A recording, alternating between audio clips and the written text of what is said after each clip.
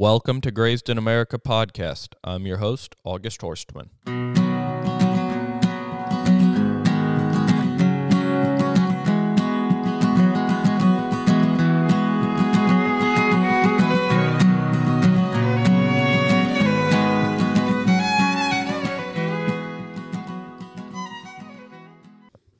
We'll just jump in. If you guys want to introduce yourself, we looked around at a few things, and I'll just edit in the rest of the intro and outro. Go ahead. Well, we are Bob and Ann Demerath. Obviously, I'm Ann. He's Bob.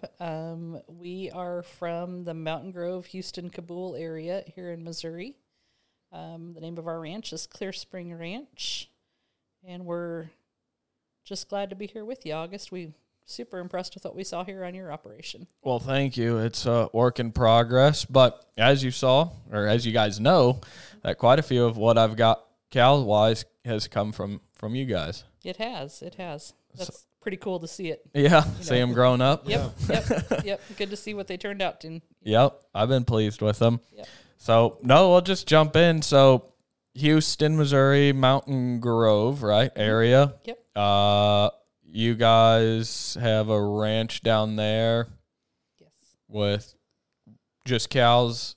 Yes. Currently, we have just a handful of billy goats. When we had all the nannies that we sold to a guy, he didn't want to keep the billies, so we're custom grazing billies for him. Oh, and that's pretty much year round unless he uses them. Yeah. So for the pretty 90 much days that he keeps them. Yeah, pretty much year round. Yeah.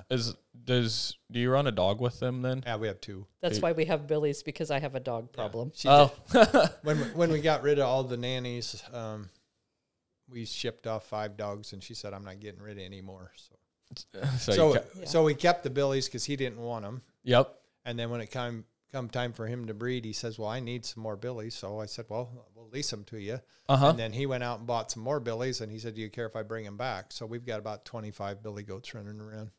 Huh. And what kind of work goes into that? Very little. Very little. Yeah, it's low maintenance. I move them probably once a month. They run on like 40, 50 acres, so I just basically feed the dogs, and that's it. Oh, and will they, like on that 40 or 50, will they control the brush enough? No, that's not enough goats. No, we need 500 back. We just don't have the manpower to do that. No, they do. It's interesting. They'll kill a few trees, the honey locusts and stuff. Yeah. But they're not doing enough maintenance to actually. Not enough impact. No, it's not enough. Now, this winter, they did go after the cedars. It was really weird because they killed some cedars. Yeah. Really? Driving down the road, and you're like, where'd all the bark But go? I also probably left them in the same pasture plenty long too. But yeah, that was what my next question was going to be. So if you left them longer than on those 40 or 50 acres, you could get them to maybe get. I think so. Then how come you move them? Parasites. Oh, okay. When we had the nannies, we had to keep them moving, 3 or 4 days. Otherwise, we would have trouble. So I'm a little paranoid about that. Yeah, especially if there's somebody else's, right? Especially, Yeah. Cool. And so sheep are gone, or goats are gone for the most part. Yep. You'd get back in, but it's a manpower issue. Yeah, it's just the two of us there, and she's got a job. So yeah. And I'm tired most of the time. Yeah, fair enough.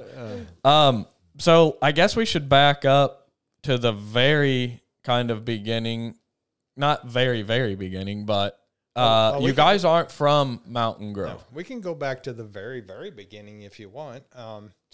Condense it a little bit. We don't have 9 hours. Okay. All right. Well, when I graduated from high school, my dad owned a quarter of ground. And when I had a brother that was 3 years older than me, and when we graduated, he started buying farmland back when it was kind of cheap, and then we developed it into irrigation. We were in northeast Nebraska. And I ended up on a place that had a hog building on it. So for the first 20 years of my farm life, I row cropped and raised pigs. Okay. And we developed that, and Dad was very supportive. So I had confinement buildings. I had pits. I had the whole industrial pig thing, 100 sows, farrow to finish. Oh, wow. And then as it developed along, later on, we rented another place that had some pasture and bought it. And so we decided to have a few cows. We, as in Bob and Ann. Bob and Ann, yeah. The rest of the corporation was not terribly impressed with our decision, but we had a pasture. So I went out, bought 45 broken mouth cows, enjoyed the heck out of it. It was something different. So I ended up quit farrowing and was buying pigs just to keep my buildings running. And started playing with cows. And it hooked us. Yeah, like a drug. It hooked us. By the time we left Nebraska, we had almost 200 cows. Oh, wow. Yeah. But we had them strung out forever. I mean, we were 30 miles this way, 30 miles that way. We were hungry enough that we would do that. So. And just on some rented stuff. Yeah. And cows year round. Yeah. We run on corn stalks in the wintertime, calved in a cornfield. So we had to calve in February and March. So everything was done and ready to go to pastures in May. Okay. And so getting farmers to rent crop ground to you, was that a challenge? Or? No, it was actually pretty easy, but we had to put a lot of fence in because everybody tore their fences out. So we had permanent or temporary. We just put lots of wire. We probably had probably 20 rolls of the light wire. Oh yeah, like the light gauge wire. Yeah. We couldn't use poly wire. Well, I didn't even know about poly wire at that time, but I couldn't use it because I'd have to run around at times even with this stuff and take the ice off of it.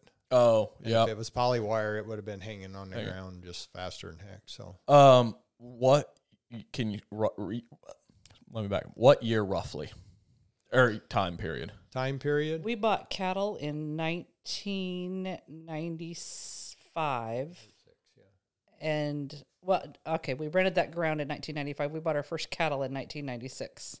Okay. And then, so you're grazing stocks in 96? Up until we left. Up till the day we left. Okay. Yeah, and it worked good. We just took 2 tanks over there, and most of them had electric wells. Oh, hit the button. You were watering them. You had to go water them every day, but because it'd freeze. Yeah. Right. Yeah, and you bust ice out and refill them, and it was cheap. They just wanted it cleaned up, so it worked really good. Yeah, and did you take your fence with you then? Yep, and then I had a whole system of renting to rolling it back up, and you would be done then. So we worked the dog for the longest time. You put a piece of chain on the end of that wire. So I could roll it up. And he had an electric starter on the truck that would wind it, and the dog would chase that fence up and down, up and down, up and down, and up and down. I mean, I built a deal out of I think it was an old Ford starter. It had a really long shaft on it. And then I could put the reel on the end of that, and then I'd take jumper cables and go around to the pickup, and I put it on the receiver hitch. Yeah. And I just stand there with a piece of wire bent and feed it back and forth and hold on to the button and reel that wire right back up. And then it was done till next year. Yeah, well, till I moved to the next one. I mean, because you would take your fences. We moved all around the country. That probably one of the reasons why we left was about 2 years before we actually moved. We had one of the worst winters ever, and the cows were 5 miles away. Really? And we had like 5 days in a row where I would go with one tractor, and she would come behind with another tractor. We had one with a big blade on it.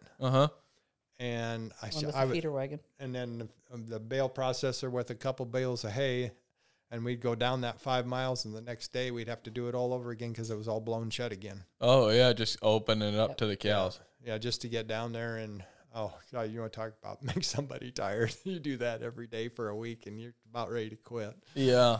So makes you question your career choices. Yeah. In multiple ways. And the worst of it was there was no power. Yeah. I mean, we were out of we'd electricity. go there in 2000.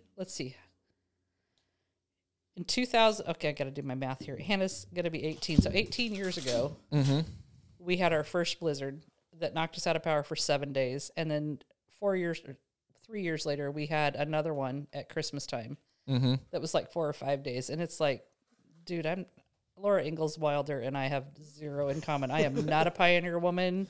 I need a shower. I need power. And it was ridiculous. And you truly understand why the actual pioneer women actually lost their minds because of the wind. I mean, it's legit. The wind is. Gosh, yeah. Wind is crazy in Nebraska. I swear. And we weren't in western Nebraska either. You know, we were in the northeast corner. Excuse me. But that's what it's like. We got friends back there. And I said, you know what's nice about Missouri? When the wind blows, it has a reason. Yeah. Nebraska, it needs no reason. It just blows because it can. and that's the truth. So anyway, to move forward from that,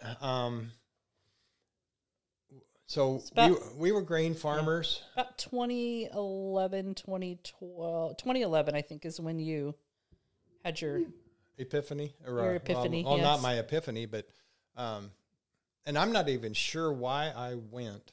I think it was a money thing, but there was a town about 40 minutes away from where we lived. At a tech college. At a tech college, and they had Gabe Brown come speak. Okay. Never heard of him. Actually, I think Wayne had something to do with that. Wayne Rasmussen from Grass-Fed Exchange was our neighbor. And of course, everybody thought we were crazy. I thought he was crazy. So, yeah. Anyway. But anyway, I think it was a money thing. I think that's why I went, because when I read the deal, they said, I can cut. Cut your cost of production. Yeah, increasing net profit. Yeah. So anyway, I went down and listened to him, and I mean, this might sound stupid for a guy that farmed for 40 years. Yeah. But I come home and I told her, I said, the soil's alive. It's not something that just holds the plants up. Yeah. And because I thought we were feeding, I mean, we you thought you were the one feeding the plants. Yeah, we fed the plants. We put the nitrogen on. And the phosphorus. My brother planted it, and I killed it. I went around with the sprayer behind my brother, and I killed everything that wasn't supposed to be growing there. Yeah. And I said, what we're doing is not sustainable. Mm-hmm. I said he literally came home a changed man. I said this is not something that, Yeah. We are borrowing this land from our grandchildren, and if we don't take care of it, they're not going to have anything. Yeah. It's not ours. No. It's everybody's. So I just had a real problem with it. And of course, my brother was mainstream. We just butted heads right there. That was that point on. That was the beginning of the end. I see. The cattle didn't help matters any, but I said, I can't do this. Mm-hmm. And so then we got into the splitting thing, and we thought, well, we finally, after a long process, we did get things split up. So the corporation did exist. It was Bob's parents mm-hmm. and his older brother and Bob were the only 4 partners. Mm-hmm. And then Bob's dad passed away in the midst of all of this. So then it was just his mom and the 2 boys. And there really was, when they built the corporation, they were focused on how to grow it. Mm-hmm. And then, how life gets in the way. And all of a sudden, one day you wake up and you're 56, 7, 8 years old and you go, this is my retirement plan. I'm walking on it every day. How do I get out of it? There was no exit strategy. And that was part of it too. But mostly it was the whole epiphany of, what am I doing? Yeah. And I don't know. I just didn't think that I could do it consciously. Yeah. I mean, I just didn't feel like I could transition over to do it the way it was supposed to be doing. Okay. And ranching would be a lot easier. Yeah. So you went to the conference or whatever, Gabe Brown, and then your whole mindset and goals and just your whole direction in life changed. Yeah. Literally in 4 hours. Well, pretty much. I mean, I was always kind of into the Native American stuff and honoring the land and the spirits and the animals and stuff. I've always been really interested in that stuff, but I really didn't have any kind of clue about what I was doing to the soil. Yeah. Not at all. And so we just started looking around for something else to do and start over. 58. I'm going to interject a little emotion into that because you're keeping it pretty clinical here.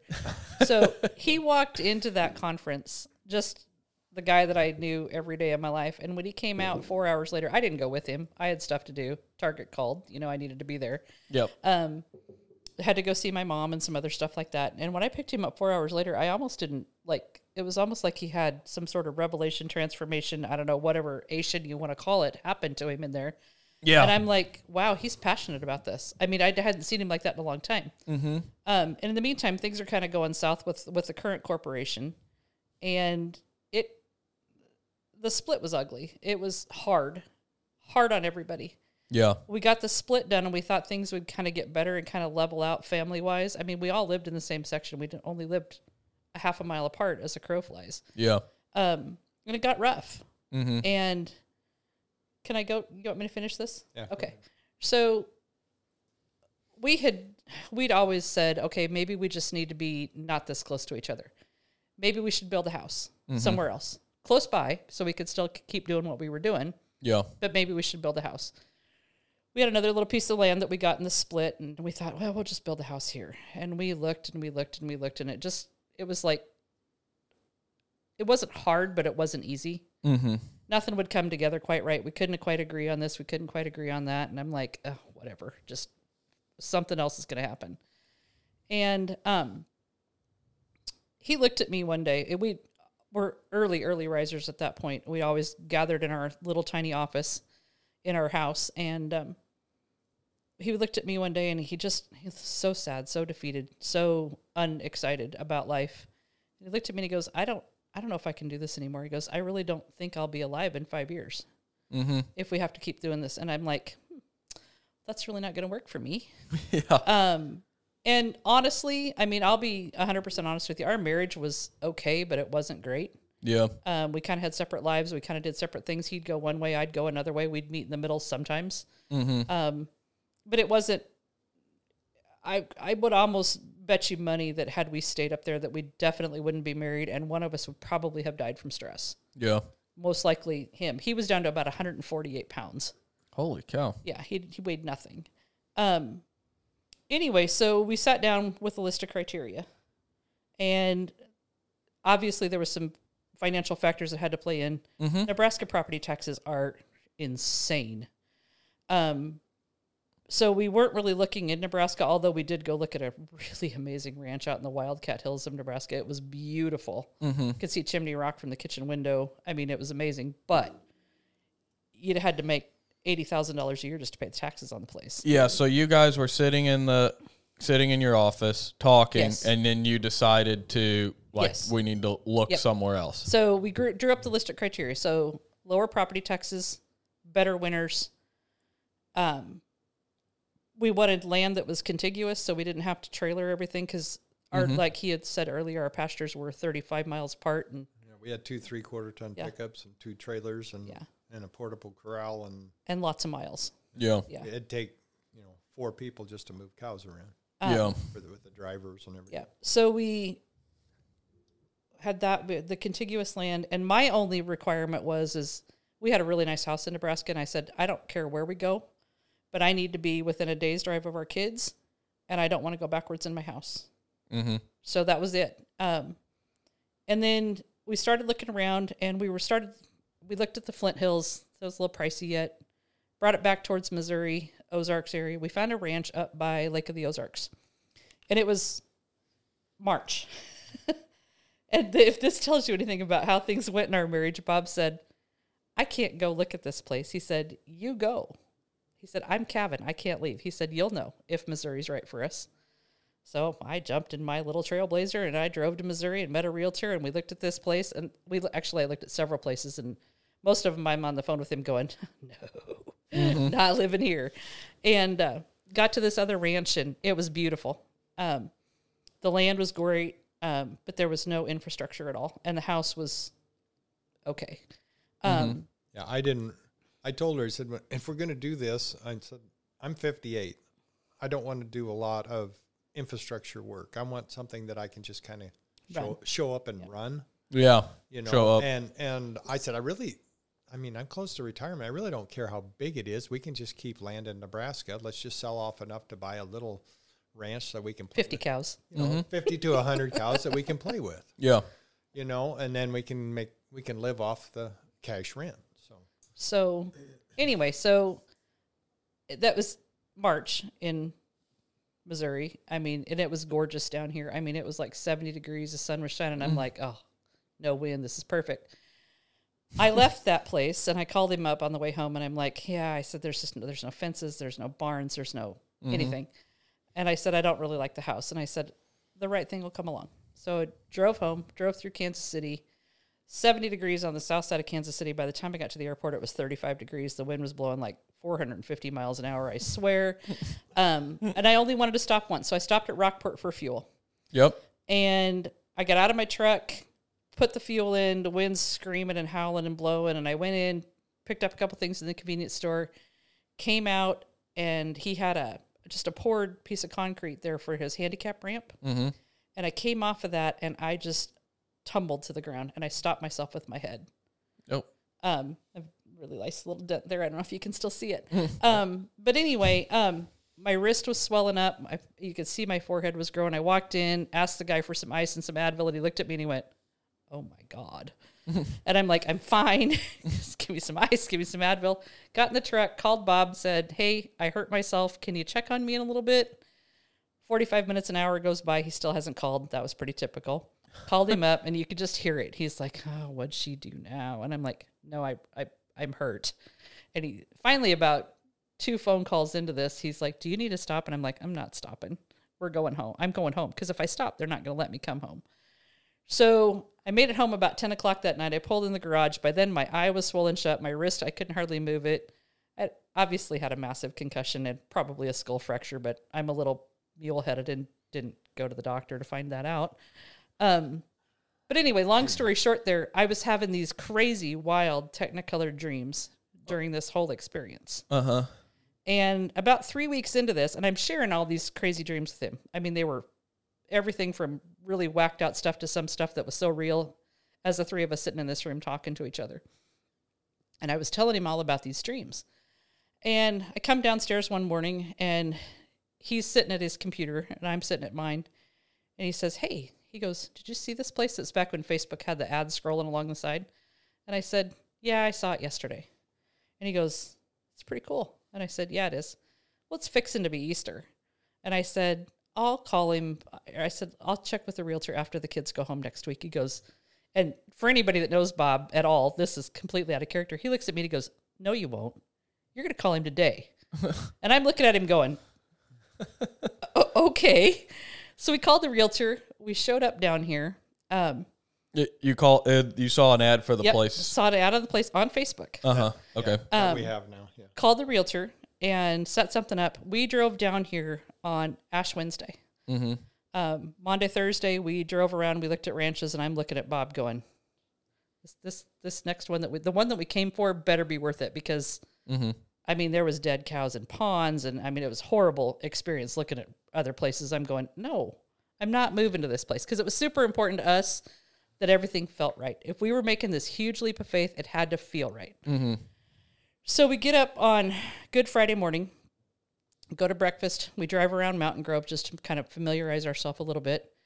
And if you're familiar at all down there at all, on Good Friday, they do a thing called Carry the Cross.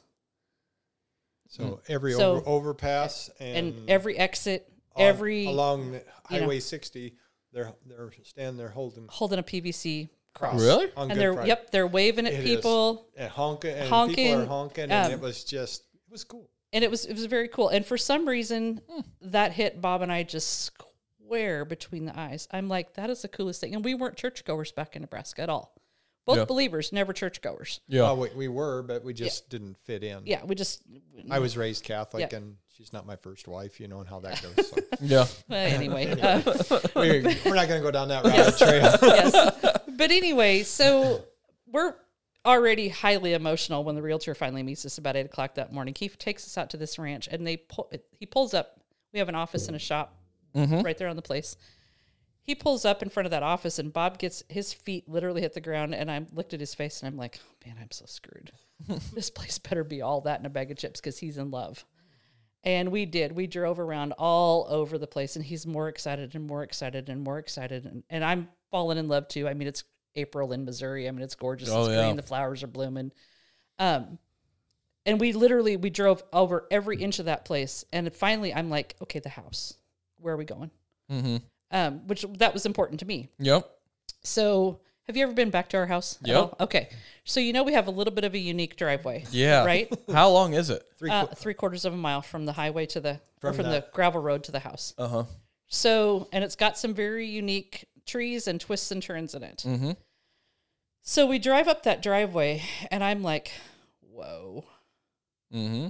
We get in the house and we have an island in our kitchen and Bob and the realtor sit down at the island and I just all of a sudden can't stand up anymore.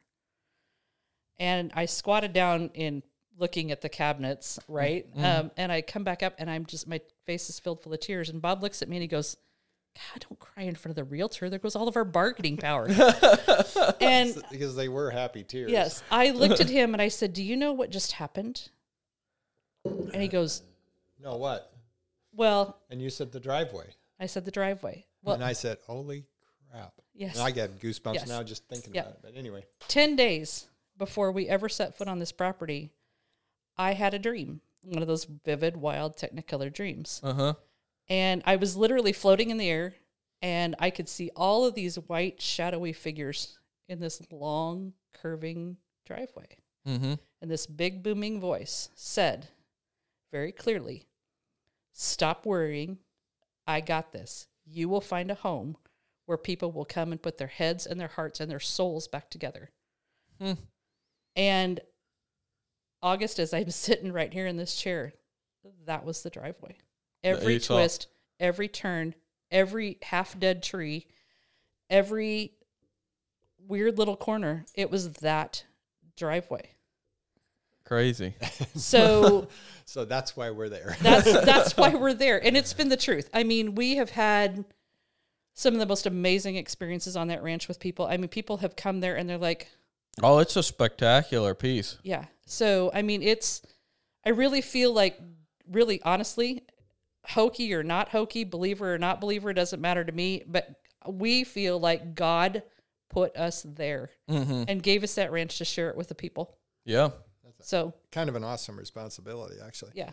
But so anyway, it ended up being just a tad bit bigger than what I wanted. So I had yeah. So I sold most of the land in Nebraska to buy this one. So so much for retirement. Do you want to share roughly how big?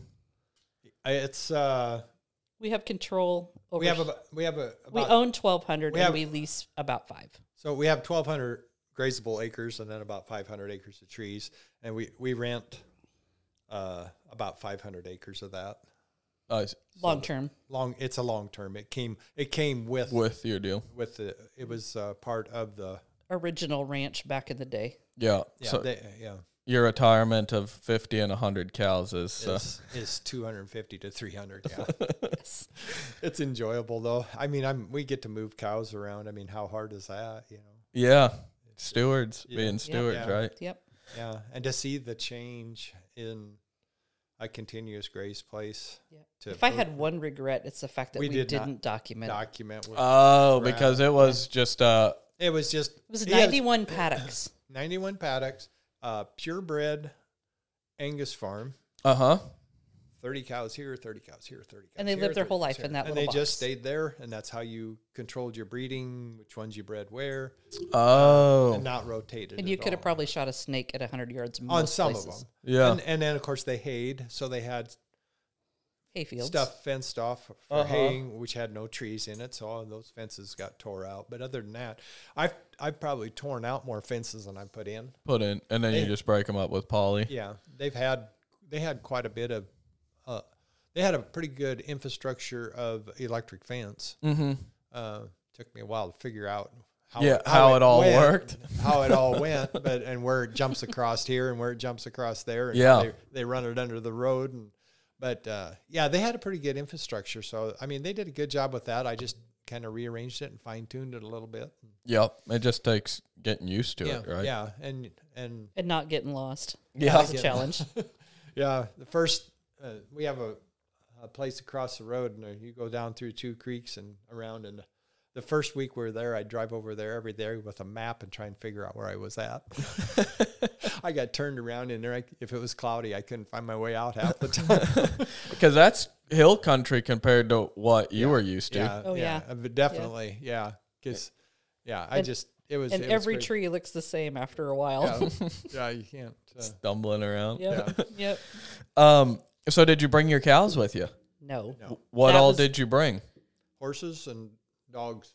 Horses and dogs and cats. And a cat. Not bringing the cows was devastating, but it wouldn't have been fair to them. Bringing those northern cows down here to the Fescue Belt would have been rough. And we honestly, it's been a long minute, but I think we were within, it was either 2 or 5 cows of having raised every cow in that herd. We bought those. We started with 45 broken mouths. And we didn't buy cows. You just bought the first 45. And then we just raised kept everything. going. So I don't think we had probably any that weren't born on the place. So it was like selling your kids. So you had 200 head of devastating. home-raised cows. And that you knew from day one. And they were pretty decent. I mean, they were black. They were balancers. Galvey Angus cross. Yep. Water bulls from the same guy for 20 years. Same guy for 20 years. Same guy and his wife. But he passed away. But so they were consistent. They were peas in a pod. They sold very well. They were. Did you just do like a on-farm deal or just like a we actually dispersal? went to the same. Oh no, we did a dispersal at an auction barn. Yep. Yeah, it was hard. It was. We had to go and then of course it was 2014 when stuff was stupid high. We come down here and we had to pay $2,800 for bred heifers. And you couldn't find them. Yeah. $2,800 for an open. So you sold cows up there for kind of in the same market. Yeah, we did that 1031 We did a exchange 1031 on the cows too. You can do that on cows. Okay. And land. So we did it on land and cows. So we didn't. And equipment. And equipment, which we didn't have. We sold a lot more equipment than what we needed down here, obviously. Yeah. Yeah, because you don't do any of your own hay or anything? We don't hay at all. Yeah. You got one tractor? One tractor, one skid loader. Yep. And we started with 2 tractors, and I got rid of one and got a skid loader. Yeah, that's 1,200 acres and only one tractor. I mean, you're crazy. Yeah. Right? It's been said before. How do you do that? Well, we're crazy for a lot of stuff we do. But yeah. So then what you came down here, what were you looking for in cows when you came down?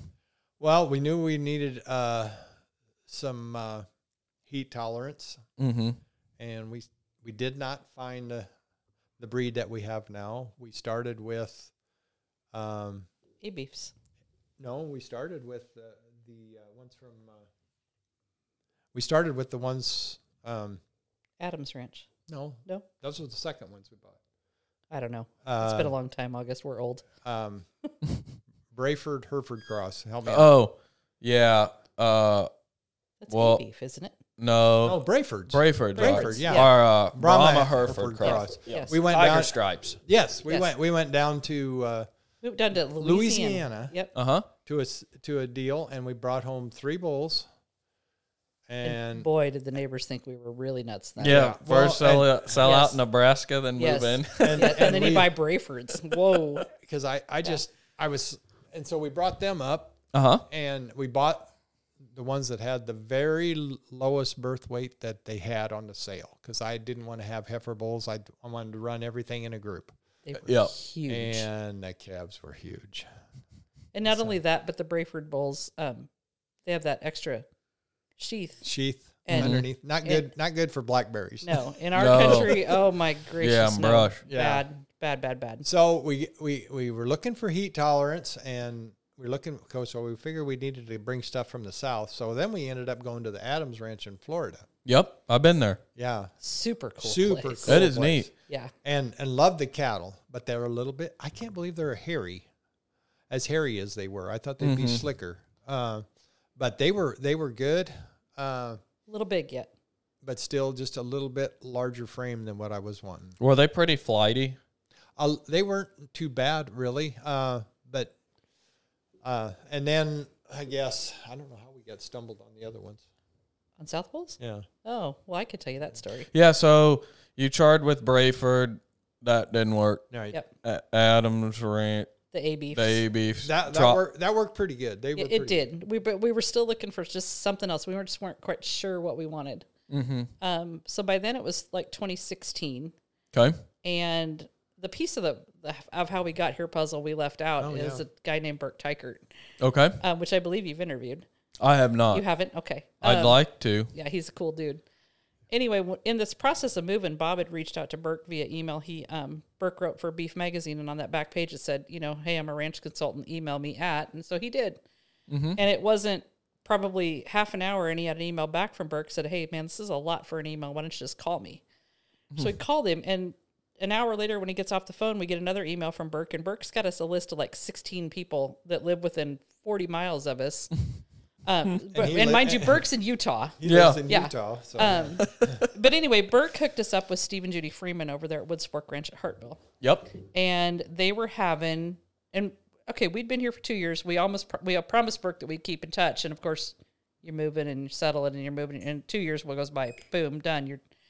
And they had South Pole Field Day at Steve and Judy's. And Burke was a keynote speaker. And I'm like, okay, it's 40 minutes down the road. We have got to go. Okay, so he's told you that 2 years. Yep. And then you got whatever, life. Yes, right? life. Yep. So we haven't talked to him in 2 years. Walked up, introduced ourselves, and that began this amazing relationship with Burke. Burke is, I love him. I mean, he is just the coolest, nicest guy. I came up and I apologized to him. I said, I introduced myself for one thing because we'd never met. And I said, I'm the guy. And he says, oh, yeah, I remember. And I said, I sure apologize. And we got to visiting, and we needed to expand, but we were a little short on cash. Yeah. I said, would you know anybody that would like to invest and own part of a cow herd? Me, he said, yeah, I do. He says, I would. So Burke is a partner in our cow herd. Okay. So he usually shows up a couple times a year, and visits his cows. And so he is here, so I'll have to let you know next time he's here. Yeah.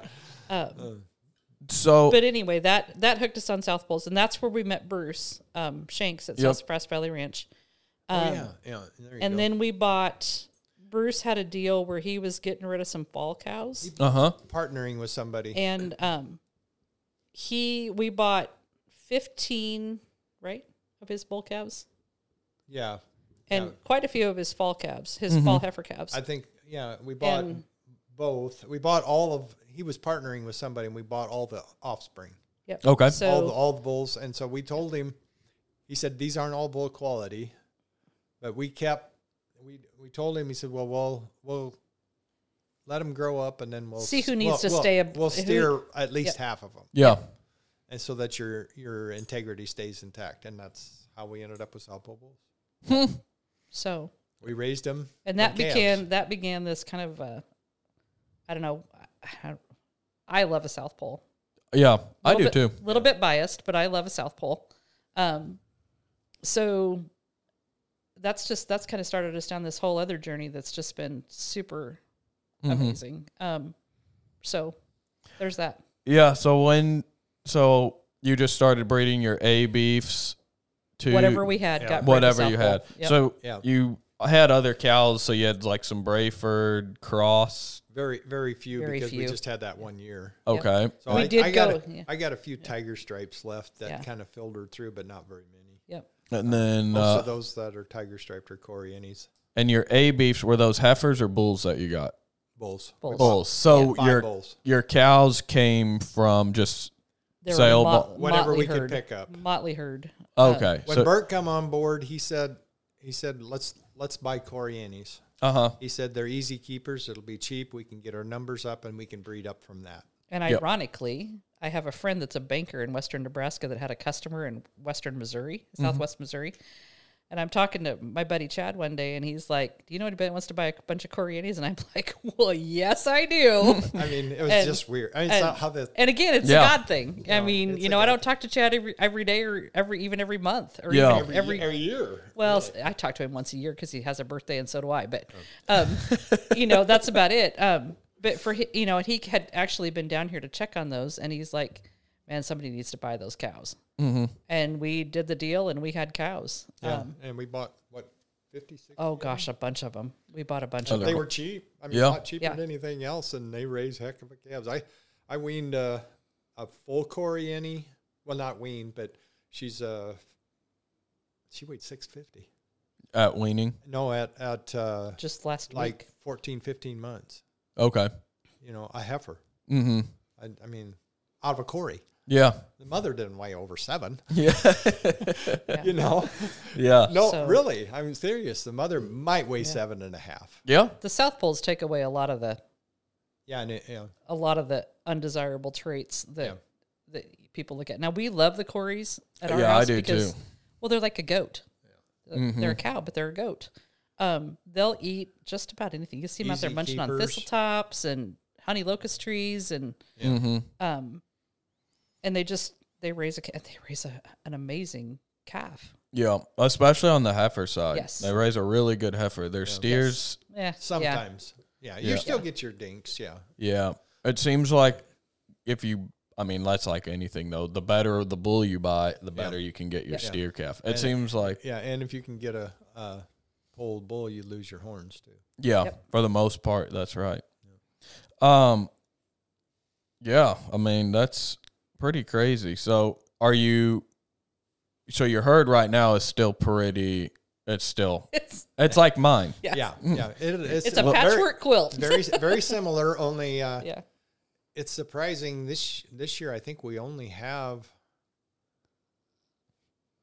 4 or 5 colored up calves. Otherwise, they're pretty much solid red. They might have white under their belly or something. Yep.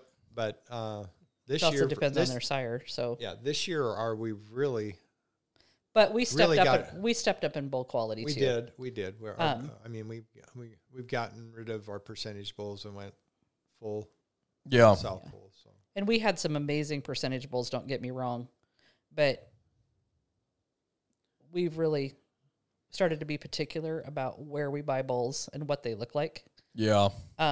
In order to kind of correct some of the negatives that you might the perceived negatives on some of the calves. Yeah.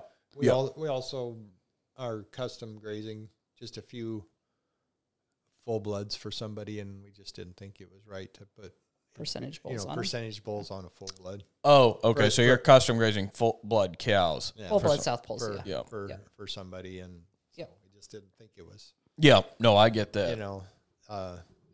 Yeah. So if they want to keep their registered stuff going. So yeah. So, man. I know we covered a lot there, didn't we? We really have. Do you like I guess you love living in Missouri. We do. I would, for the longest time, I always thought that maybe we would go back. Mm-hmm. But I just can't see it. I just can't see us going back. The hardest part is being that far from the babies. All our grandkids babies are back there. They go from 20 to 10 back in Nebraska. And then we've got 2 smaller ones that live down south. But it's really hard. We've missed a lot of birthdays. We've missed a lot of plays. We've missed a lot of Christmas concerts. Yeah. Thank God for what they do on social media now. They live stream so much of that. At least we can watch it. Yeah. So not there, but we can be back to Nebraska in 7 hours to see most of them. But that's the hardest thing. But there's nothing. My mom died a couple of years ago, and I just don't see us ever going back. Nope. Nope. Besides all that, I hate winter. I'll flat up tell you, I turn into I've this had enough winter. maniacal crazy person when winter rolls around. It's like, nope, no snow here. Nope, not happening. Yeah. So. Yeah. But we do. We love it. Missouri has been good to us. Mm-hmm. We kind of have this theory in our life that if you're doing it right and you're doing it with God and things are in His will, that it's pretty simple. When it becomes like you're trying to push a wet rope, that doesn't work out so hot. So, and we've not had, now I'm not saying our lives have been perfect since we've been here, because God only knows we've made mistakes, but, it's just, things fall together here for us. And so I feel like we're doing what we're supposed to be doing. Mm-hmm. And I'll flat up tell you, we're better human beings. We're definitely better spouses here. Yeah. Because you guys work quite a bit together now. We do. We do. Not as much as I'd like. Not as much as he'd like. I still have my job, so yeah. But we just, I don't know. we're so much different, so much more at peace here. So no, I don't see us ever going back to Nebraska. Yeah. Long answer there to that question. Very passionate answer, as you can tell. Yeah, so, very. Yes. So, Bob, your soil health journey, right? Started in Nebraska. Yeah. I mean, well, how's it going? It's continuous learning, right? Continuously learning, yes, and I still feel like I'm falling short because of the labor situation, you know. Yeah. Like right now,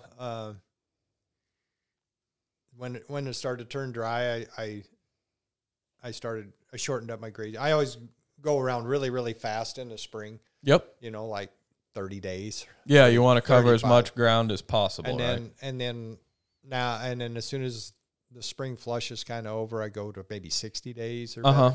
And instead of moving them every day, I just move them every other day. And I know I should move them every day, but it's just a labor thing, and I'm getting tired. So yeah. Hopefully we can solve that soon, though. Yeah, we need to get some help coming in because. Are you trying to find that person? Yeah, we've got somebody. We've got a lead, a really solid lead. So yeah, and there's some big exciting things coming down the pipeline too that we really can't quite hit on yet. But there's going to be some cool stuff happening.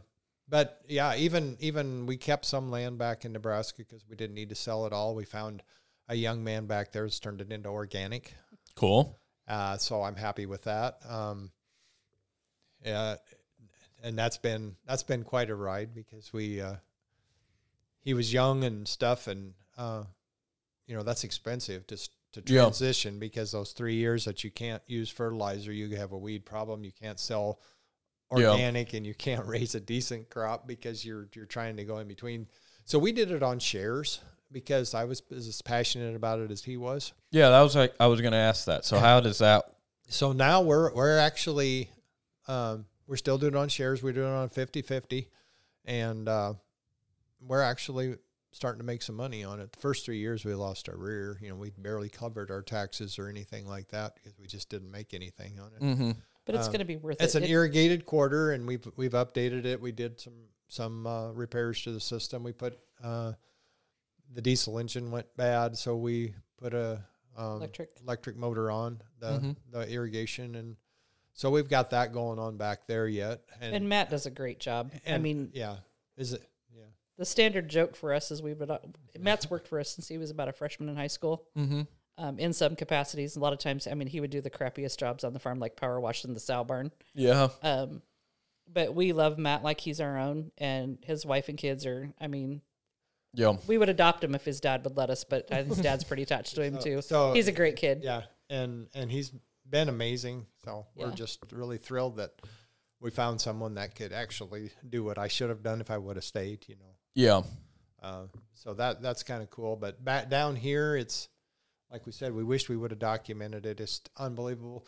When we've been maintaining pretty much the same herd size all these years, and about 5-6 years ago, we switched from 3-day, 4-day rotations to mostly daily. Mm-hmm. And before that time, when we were 300 animal units probably, 1,200 bales a season. For winter feed or just year round? Just feed whenever you need it, you know. Mm-hmm. And now, the last 3 years, we've fed 600 bales. Total. So, 200 a year, basically.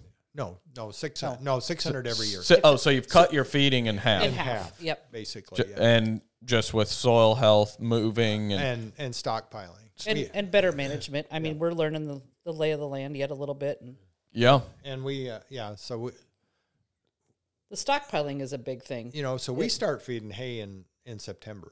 Mm-hmm. And we're doing, like right now, we're doing probably 15 to 20, 25 acres, 15 acres a day maybe, since I slowed them up. Mm-hmm.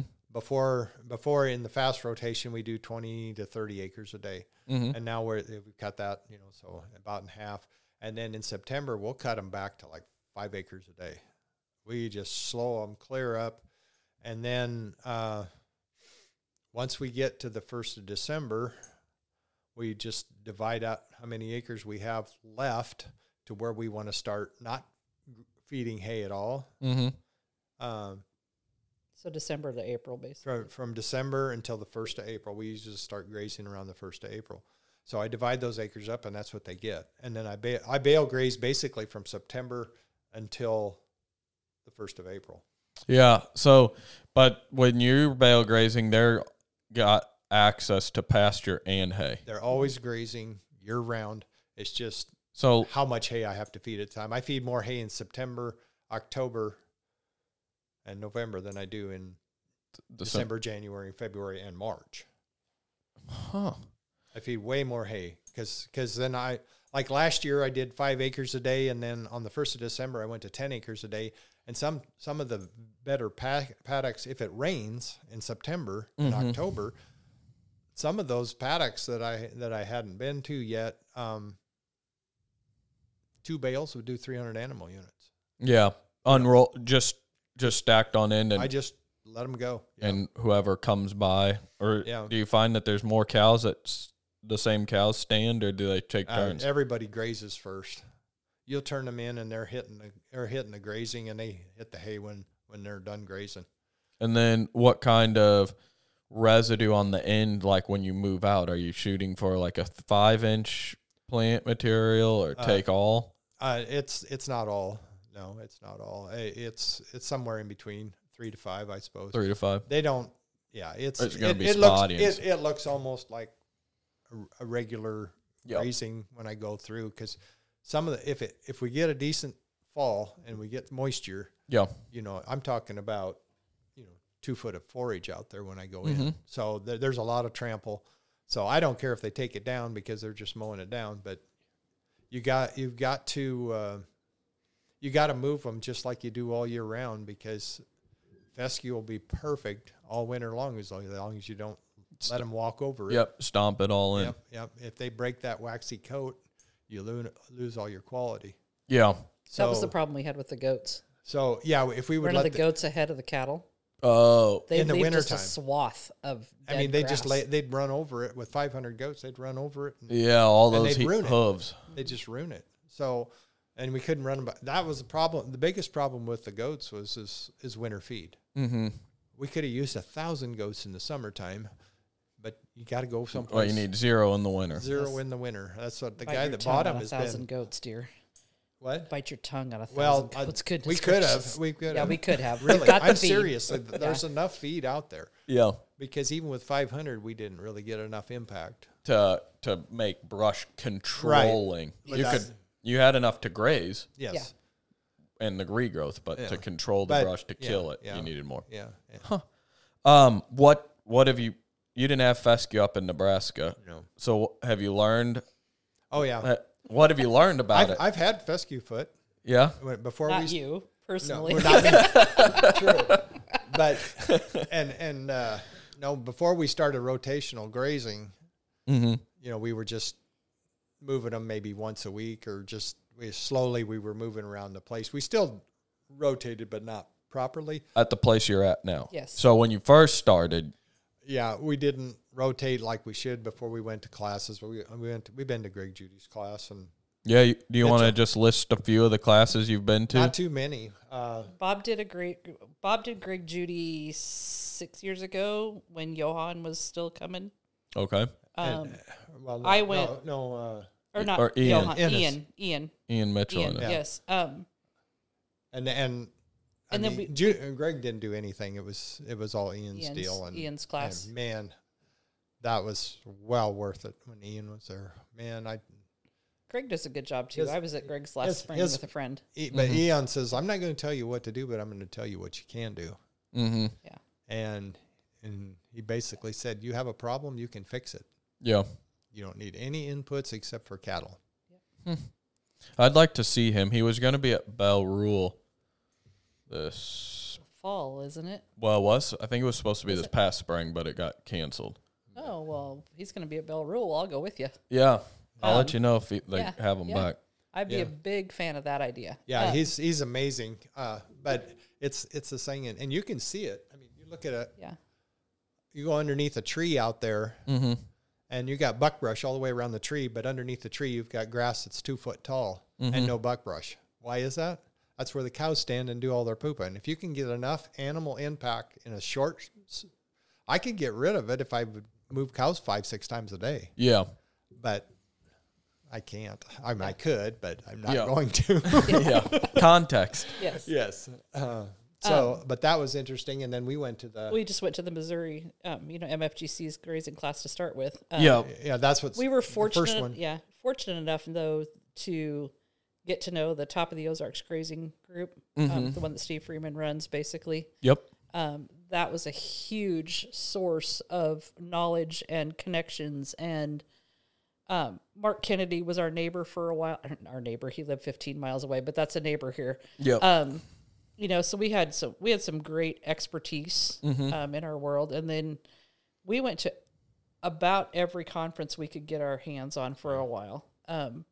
MFGC had some great conferences back in the middle 2000s, that 2015, 16, 17, 18 era. And then I worked for them for a while, so I really got some insight then. Yeah. And like I said, the grazing group, though, has been fantastic. And I really feel like a terrible human being because we haven't been for so long. Hamilton Native Seed is also a quote unquote neighbor. They've been some great people to get to know. I can't say enough about Steve though. Yeah, Steve Freeman's the bomb. When we signed really papers good. on the ranch, we drove over to his place to introduce ourselves and stuff, and he showed us around his place. And it's spectacular. His place is beautiful. He says, I don't know what he's doing, but I want to do that. Yeah. Because and he's been. Steve and Judy are both pretty awesome people. They're kind. He's probably been the best mentor I could. If you want to know something, and even Burke will say he said he's one of the best grazers in the country. Yeah. I went and looked at his place in February. I wanted to see it when it was. Wasn't that exciting? When it was cold and dry. I wanted to see what somebody's doing. Nice. Yeah, I wanted to see what. Yeah, cows grazing. Yep. I was like, son of a gun. They work really hard, though. I mean, they do. Yeah, they do. They've busted work their hard. butt for a long time to Yeah. get where they're at. So yeah, but he's you couldn't find a nicer guy and a mentor, and it just such a subtle teacher. You don't even really know that you've been taught till you walk away and you're like, oh, yeah. He was just like mind blowing. Yes. Yeah, so I have to give a lot of credit to him because a lot of the ideas that, like stockpiling the forage and stuff I didn't come up with that on my own. Yeah. So that's mimicking what Steve and Judy do over there. So, but like I said, the grazing group. I mean, if I had to tell anybody what to do, I would say start with your. If anybody cares what my thought is, start with your state grazing classes. Go get your basics. And not only that, you kind of need that. And you need it if you want to participate in the program. So go to that. Get yourself to another advanced grazing class. Go, if you're blessed enough to be able to find a soil health academy that you can attend, go. Yeah, I've gone to two of them. Yep. I'd suggest that. Yep. And like I said, Greg does a good job up there in Central Missouri. I went last May. I went to a beginning grazing school, and he laughed at me. He said, "What are you doing here?" And I said, "I could still pick stuff up," and I did. So Greg does a great job. And get out there and listen to these podcasts and these blogs and vlogs and everything, and talk, and then find yourself a good grazing group. Yeah. A good grazing group is your network of people that have made mistakes and they're not afraid to tell you what they've done wrong, so you don't have to repeat. Yeah, that's true. Just seeing people's things and what they're doing. Yep. And you never know what kind of tidbit you're going to walk away from. Yeah. We've made enough mistakes, and they weren't all cheap. Yeah. Yep. I agree. So that's my 2 cents on that is find your network and stick with them. Yeah. I want to circle back to the cows. We're going to, so what we haven't really talked about spring or fall calving. Okay. So when I did my research on the fescue, which I said I didn't know anything about, I knew it was toxic, and so I figured, it's cooler in the fall. Yep.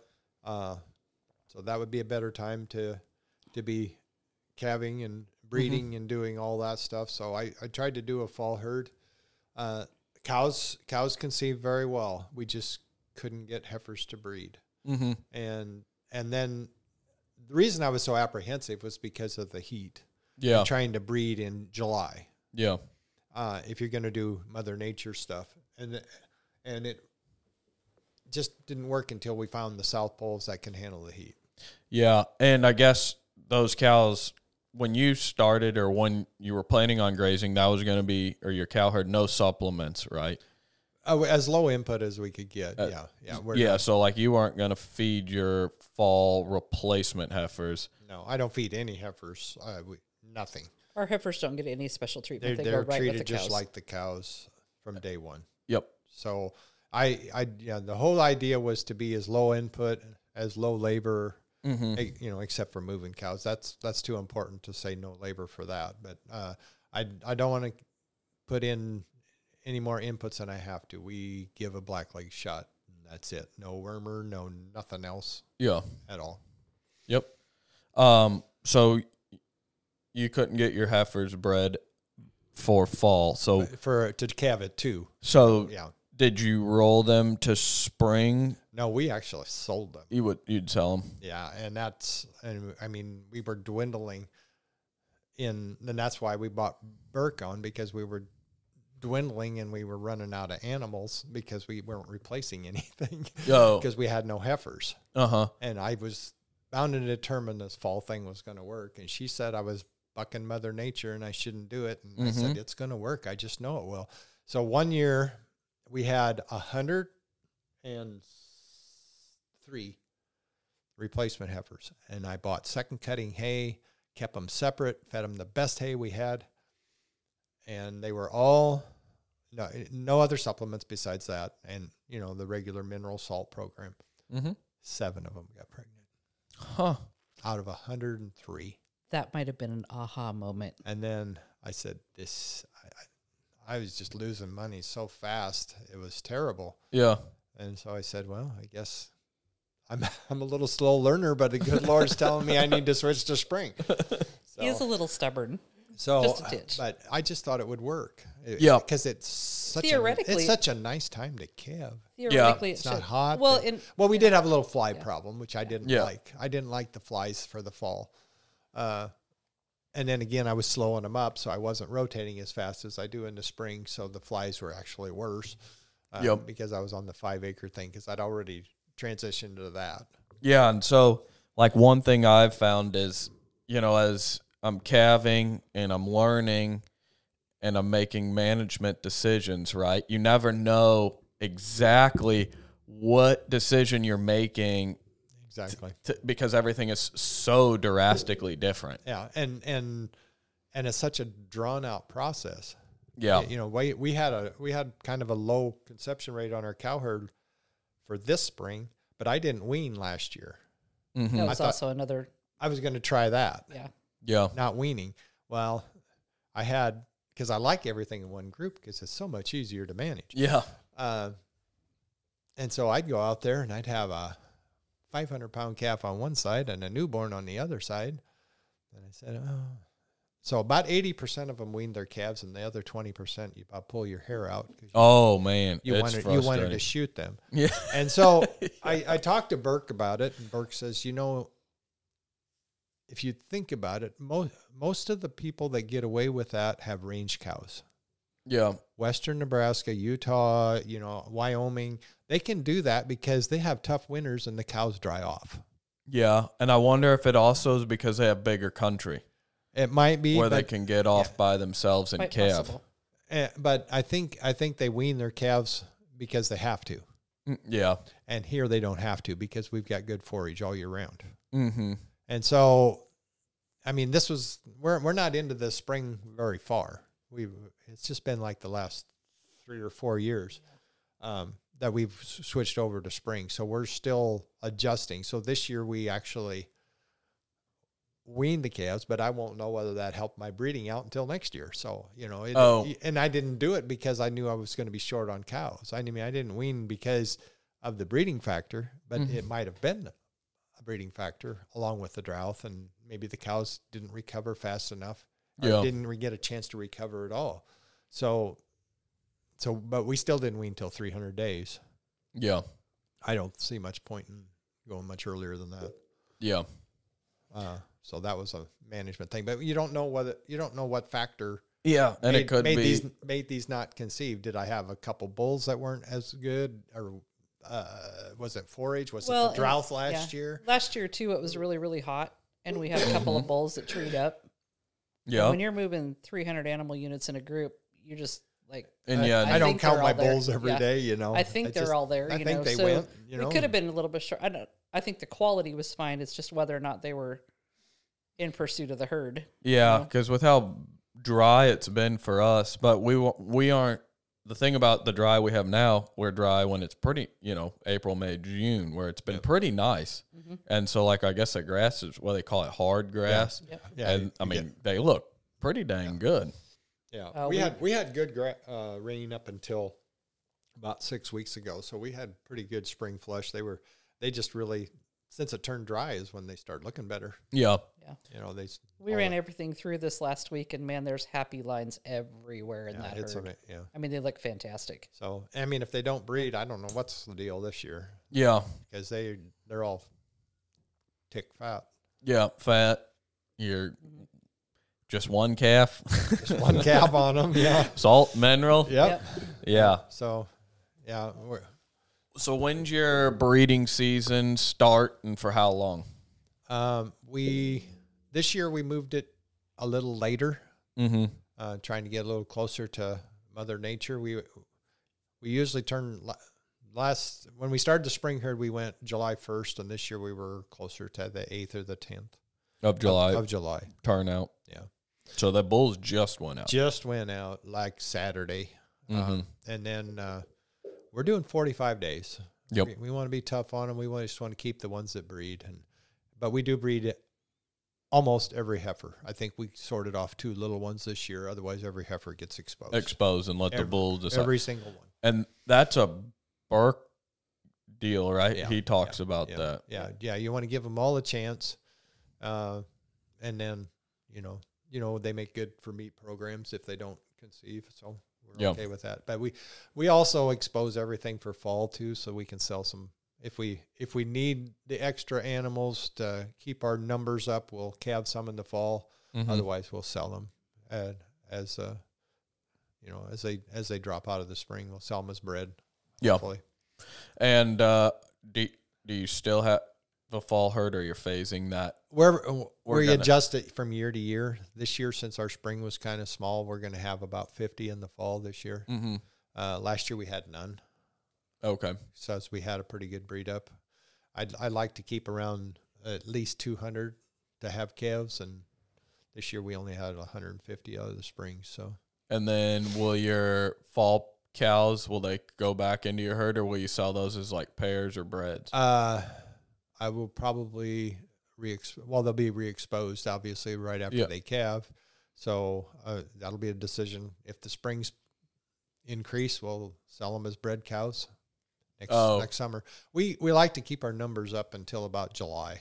And then that's when you make That's when we start trying to reduce our numbers, because the spring flush is pretty much over with. So we usually run until July. That's when we sell our steers. That's when we'll sell the steer fall calves. We'll probably sell the heifer fall calves too. And that way we reduce our herd going into the typical dormant season, drier season. And when we start, of course, we'll be feeding hay in September then. Yeah, cool. What other ranch enterprises? Well, we are blessed enough to have we've got our house, which is separate from everything else, basically, because we're 3/4 of a mile back.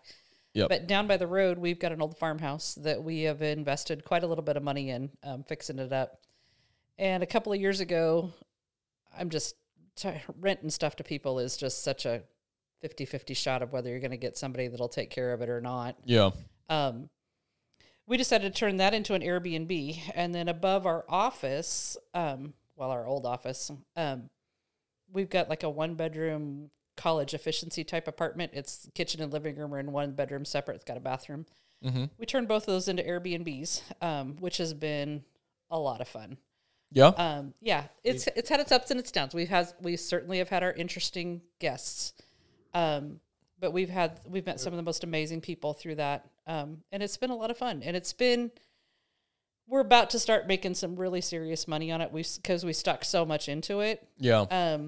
Inventory on that to keep in, enough sheets and towels and extra coffee pots and, blah, blah, blah, blah, blah, around is a bit of an investment. Finding somebody to clean it has been interesting.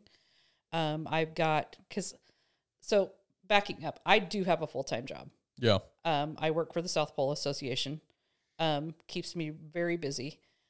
So we found somebody to help do the laundry and keep it clean down there. Got a little high school girl that lives down the road that she's not in high school anymore. I should not say that. She's a teenager. Comes down and helps me clean and stuff. She's close. Yeah. And so that's been really good. We lease our hunting rights. Okay. That has been an adventure. Yeah. Is it a year-to-year lease, or is it... Yes. Currently, it is still year-to-year. We just redid it as far as changed up the structure of it a little bit. So we started out with a leasing company because Bob doesn't hunt. I don't hunt. That's not our jam. Yeah. We started out with a leasing company thinking that maybe that they would be able to provide us with a level of vetting the people that were going to come and a level of protection, because if stuff goes wrong, what do you do? Yeah. The first year we did it, we had 2 groups of guys. One of them was okay. The other group was a train wreck. There was crap everywhere when they left. It was water bottles and food trash. And we stipulated to the company that pack in what you pack out, or pack out what you pack in. This is not our land, like I told you earlier, and it needs to be taken care of. And so we didn't stay with them because they didn't do what they said they would do. No, they didn't. It just didn't work out so well. So we kept the one group of hunters and gave them access to the whole ranch. And again, we're pretty naive when it comes to hunting rights, and these guys were getting a steal. Mm-hmm. And then that relationship the first year it was okay when we were on our own. Second year it was moderately. The third year it was like they turned into it turned into a mess. They lost their respect. Yeah, they lost the respect for it and lost their respect for us, and they started to get really pushy about we want to rent it, and I'm like, dude, we've done some homework. You guys are getting a heck of a bargain here. We're gonna have to change the price. I said everything else is going up. The price is gonna have to go up, and that started to create just a titch of a conflict, and so we sat down. We were sitting at church one day, and a young man that doesn't normally go to our church comes and sits down, and it's like, oh my gosh, I haven't seen you forever. We start kicking things around, and I said, what do you think this is worth? And he looks at me and he goes, well, a lot more than what you've been getting, about 3 times more than what you've been getting. Mm-hmm. And I'm like, are you kidding? And he goes, no. And I'm like, okay, can you help us? And this kid has done a phenomenal job. He's got it rented out. We broke it into 2 parcels of land, one big chunk, one not so big chunk. We've got a group coming from Vermont this year to hunt the smaller piece. And then we've got another great group of guys from Mississippi, a family.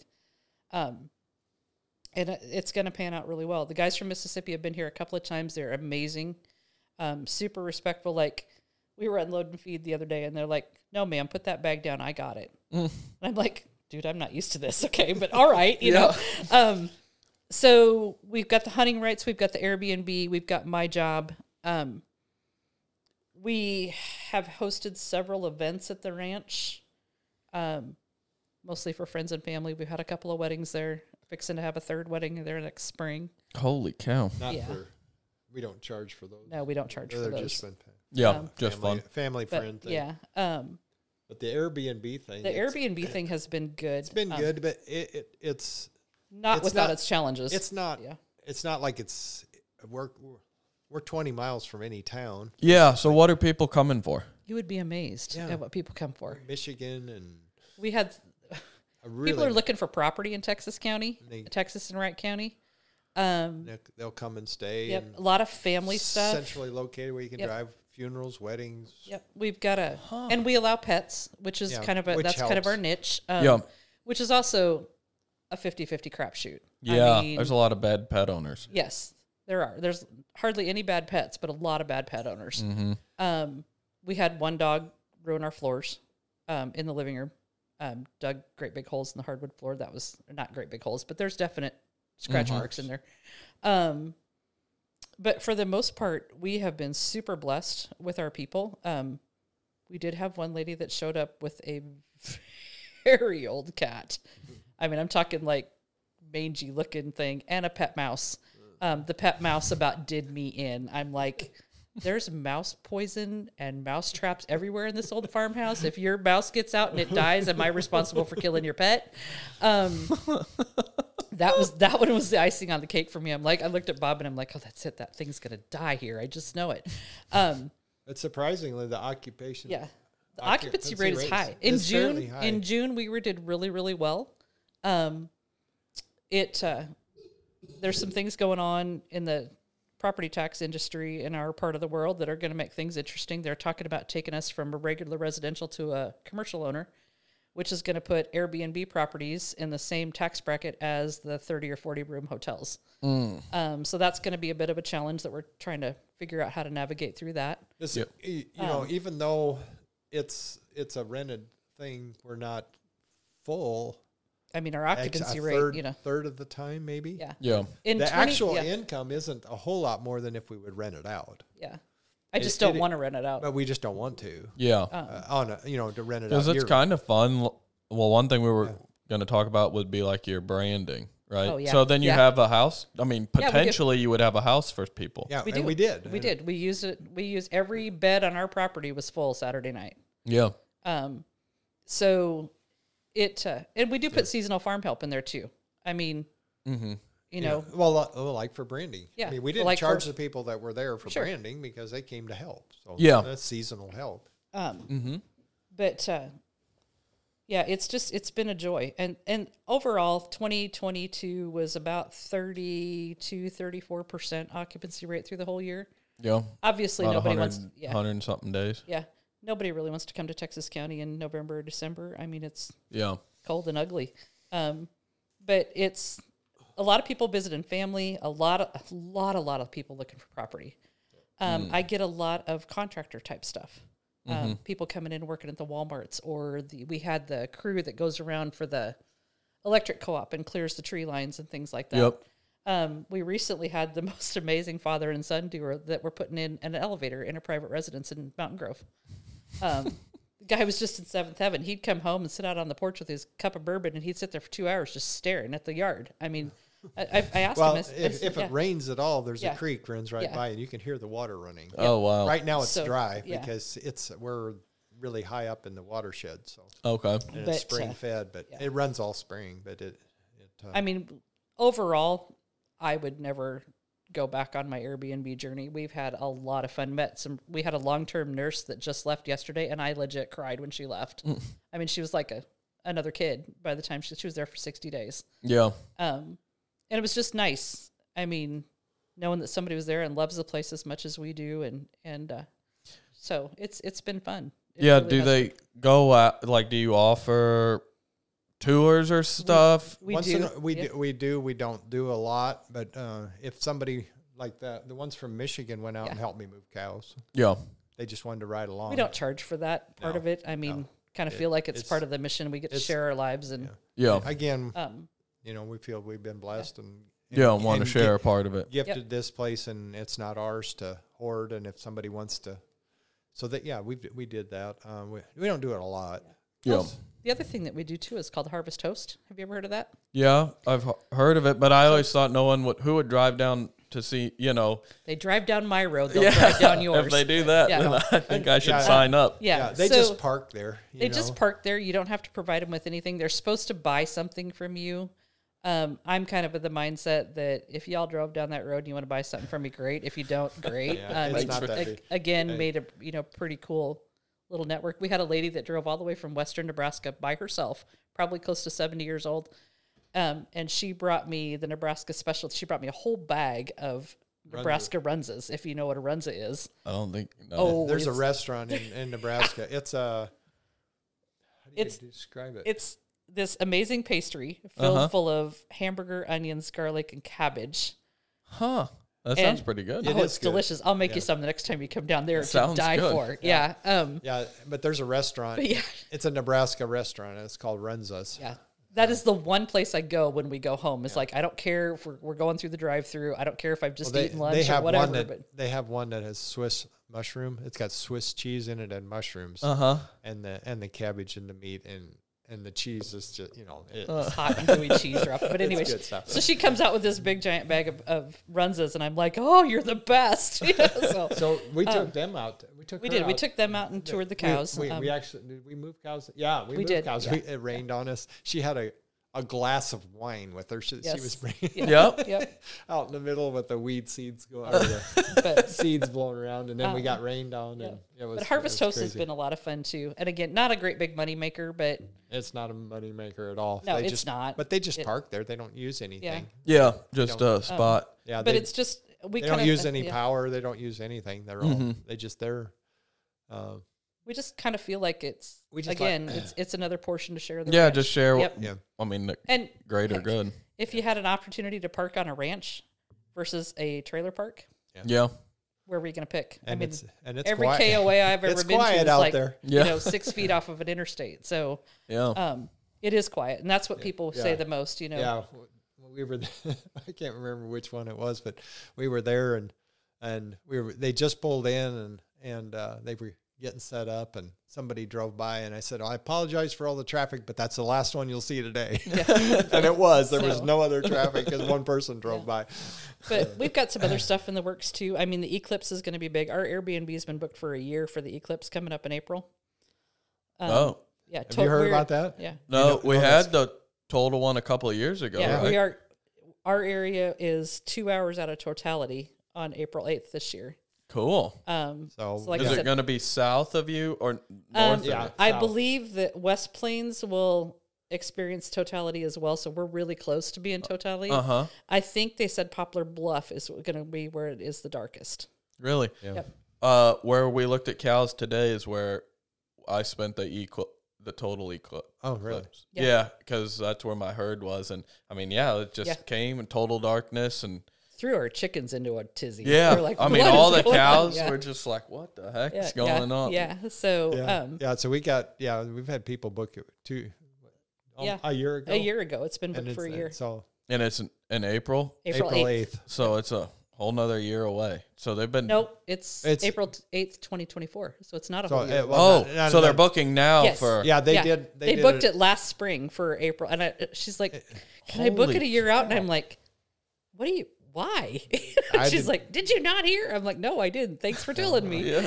But that's kind of fun. We're looking at doing some stuff, dark sky events, because we don't have a lot of noise pollution out there. You can see stars for miles. A lot of people are getting into that astrophotography.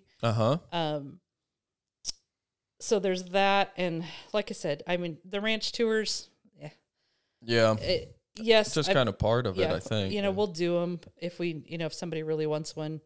But we did buy some mini cows and some mini goats. Yeah, I saw about mini goats. Yeah, that was really fun for a hot second. That's really fun. Yeah, it's till they crap all over your car. It's not that much fun. They are. We had them up around the house, and the other goats we had trained to a polywire. These little suckers, they can jump. Yeah. Our big goats didn't jump. Yeah. And if they don't jump, they go under it. Yep. And then they're standing on the porch pooping, or eating the flowers. Or they just destroy it. They love rhubarb trees, all our fruit trees that were all nice and trimmed up. Yep. Yeah. And so we moved them down and put them in a corral, and they're down, and they really probably should have a new home. The mini cows aren't really a big deal. I mean, they keep me from mowing another 2 hours every time I go to mow. So they're in. We used to graze the bulls in there, but we have. So there's things like that we've done that we probably. Yeah, we had I had some goats, and one day they all figured out what my mineral was, and they ripped open every bag. Yep. That's a nice little on a pallet. And those, I sold them. You guys are either going to be sold or you're going to die. One of the two. There's only one out there that I'm halfway attached to, and she had trouble birthing, so I pulled from her this year, and she is sweet. She has a dog collar on her. Name's Phoebe. She gets in side by side with him. So if that tells you, when I was rotating him out there they were with the minis, and when I would rotate them, and I'd say, "Okay, Phoebe, let's go," and she'd hop in the side by side with me and ride to the next patient. In the meantime, the dog's got her ears flat, going. She'd jump in, sit beside me in the seat, and just go. She's a sweetheart. And I guess our other big event, we just actually ended it this last weekend. We call it Christmas in July. Yeah? Yep. And what's that? We have a big old school, old-fashioned head and heel branding at our house every year. Yeah? Yep. It is. It's a blast. In fact, well, let me say it this way. The older we get, the more the prep work really sucks. But we are blessed. We've got some really good friends that come in from East Missouri. They help do all the pre-work on the cattle. They take their vacation. Yes. He's a ultrasound technician. Yep. Okay. And Robin runs a small business out of her house. And so they take, this year, since the 4th of July was kind of odd, but last year they were here for 10 days. They took 10 days off and come and helped us do.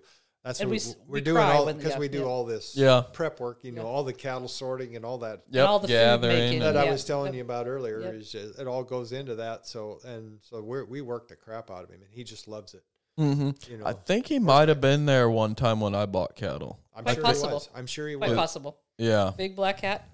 Yeah. Flat hat and a little goatee thing. Yep. That's all he's El an ultrasound Capitan. Technician. Yes. Okay. Can you believe that? No. Got the pants stuck in the boots and and the flat hat and he's you'd never know it by looking at him. No. Sure. Yeah, they're amazing. They come and they help with everything, literally from. There's just nothing they won't do. Yeah. I mean, they help make food. So we couldn't pull it off without them. But so what we do is we call in 50 of our closest friends. And they come from all over. There's a group of guys there's a group of guys at Salem and then a group of guys around Lebanon that do what they call the vaquero style roping. Yeah, that's with a big horn, right? A big horn and big loops. I'm talking 6 to 8 feet across. And those loops will just float through the air and they land on the calf. It's super low stress. That's a leather horn too, right? Slick horn. On the saddle? Yeah, no rubber. You got to let it slide. Especially when you're roping, around the neck. But these guys do an awesome job. The calves don't even really know what's happening until it's over. It's fun to watch. It's fun to watch. You watch those loops go sailing up in the air and come down and land. It's almost a work of art. It really is. But then we feed everybody, and it's just this year. And this year, I was grumbling. I mean, work is crazy busy. We had to move our field day this year from June to September. So I'm just coming into my busy season instead of being just done with it. And 4th of July was odd. And I'm looking at Bob and I'm like, man, this is a lot. And we're not getting any younger. And I was grumbling. And then Saturday rolled up and our ranch was full. There was people across the road. Trailer anywhere. People showed up in mass, and we had people come the night before, and but you get out there in that branding pen, and you start watching these people interact, and we had a lot of "but God" moments. That hashtag "but God." We're out there, and people are talking about how they ended up here, how much they love coming to the ranch. Yeah. How much their lives are changed because of that event, the bonding time, the planning time, all of that stuff, the good fellowship over the food, and the people they love it. And when it's done, some of them go home, some of them stay, and it's just most of them we get done eating, they visit for a little bit, and they're gone. But the whole thing of it this year is everything just came together. And like I said, unless you were out there in that pen, seeing and listening to these interactions among these people, it was truly magical. And an awesome work of God. And everybody got done on Saturday afternoon, and I was just standing there, and I just was overcome by emotion. I'm like, my heart is so full, it's just going to spill out my eyes. Yeah. And then everybody turned around. The last person left on Monday afternoon, and I'm like, ugh. We're all, I mean, it was just, I don't know. It's amazing. We're just terribly, terribly blessed. Yes, we are terribly blessed. You want to know the funny thing about it is, what would you say if somebody told you they were going to pick a day to work cattle on the first or second weekend in July? Mm-hmm. What would you think of the weather? The weather situation. Oh, hot. We've had 3 years in a row where the hottest was 83. Man, can't beat that. Yep, when we took the cows back last Saturday, I looked at my phone and it was 71. And it was noon on the 8th of July. Yep. Can't beat that. I mean, seriously. I mean, I don't want to jinx it. I probably shouldn't say anything, but man. Don't tell me God's not in it, because it could easily be one of these days we're going to get nailed with a 95, because we had this scheduled like way out in advance, and all I do is check the weather. Yeah, check the just weather. worried. And we start early. And we have to work around certain events. Like I said, the South Pole Field Day is usually the third week of June. Mm-hmm. Then you come into the 4th of July, and then we have a really good friend that's an important part of our ranch, and he's not free until July. Yeah. He takes an 8-week vacation, if you will, if you call it that. It's not really a vacation, but he's got 8 weeks where he's a little more free than other, and we wait for him. So it's a blessed event. It really is, and it's something to see. Yeah. It's kind of, so we don't do, we don't graze the old school way, but we do some things old school. So. Yep. Yeah. Kind of mixing the new, I guess, the new trend of the regenerative stuff. People drive 3 or 4 hours to come to this thing. Yeah. And I mean, we start at 7 a.m, so they're leaving home at 3 or 4 o'clock in the morning to get there. So we've got people that come from Arkansas. We've got people we had a couple come from Kansas City. So it's cool. It's cool. They're neat. Yep. It's fun. And then to kind of repay people back, we've got two little kind of, I don't want to say charities because that's not right, but one of the guys that helps us pretty exclusively, his wife runs a church horse camp, or I don't know if it's even church related, but it's called Camp Woe. And we make a donation to Camp Woe. And then one of the other guys has got a couple other ministries that he does alongside, and we give them each a little bit of a donation to kind of help further that. And then this year, some of the interns from some of those camps came. Oh, cool. And helped, and that was fun, we normally don't pay anybody but the ground crew that has to actually work, because the guys that... This year we didn't, the ground crew, the ropers were so good. I mean, the ground crew was just like, what are we doing? So, so basically what they do is they rope the head, and then they rope the heels, and if they don't get both heels, the ground crew just has to reset the ropes. They take the one off the head, put it on the front feet, and then... if they only have one on the back, then they do that, and then they're done. And they hold it. Then the horses hold them while we do the castration and branding. And is that a knife cut or a band? Knife. Yep. That way you know you get it. That's the way you know you do it. I use a Newberry knife. Yep. And I like that a lot better. I tried a couple different things. Yeah. I used to try cutting the sack off on the bottom, and I don't like that. They have a tendency to close up too fast. So I just split it completely wide open, and they heal up so fast. Yeah. It's a better heal, I think. I do too. Yeah. And I've been trying to teach some other people how to do it, because it's getting a little harder for me to get up and down 80 times a day. And I can do it, and I don't have one drop of blood, and I don't know what they're doing different, but some of them make them bleed, but I'd say 90% of mine do not bleed at all. Yeah. Never. But and we also do a couple different things too. We treat them with an anti-stress spray while they're on the ground. It's a homeopathic thing. Okay. And that's made a big difference. I mean, those calves, and then we don't separate cows from calves ahead of time. So you just leave them. Yep. Yeah. And for the most part, those calves, since we started doing that, the recovery factor on the calves is because they're not balling around then. Yeah. And you don't have mothers blowing snot really. I mean, we have a couple that were like, hey, they were what are you watching. doing? Yeah. You know, they would pull them out, but they were watching, and they'd come up and see the calf, but nobody ever. But we're also staffed well enough, if you will, that we had enough. we had a few people that could run interference and stuff. But There was plenty of people there, that's for sure. it's truly, it's. I don't know how many people do it like we do. I think there's a handful of people, but it's a lot more common out west. It's Yeah. not really yeah. here, but because they are fun. I mean, Yeah. it went to a couple in Wyoming, and Yeah, it's it's it's really it truly though it really is our Christmas in July. I mean, like I said, the fellowship and the fun and the people that get to visit, and I mean, sometimes you only see these people once a year. yeah. I've thought about just redoing or implementing one just because of kind of tradition. Yeah, exactly. And there is, I mean, there's that song, you know, when you just can't see him from the road. It's an old Chris Ledoux song. Yep. And that song has always meant something to Bob and I, and even more so since we lost a friend of ours that really was the epitome of that song.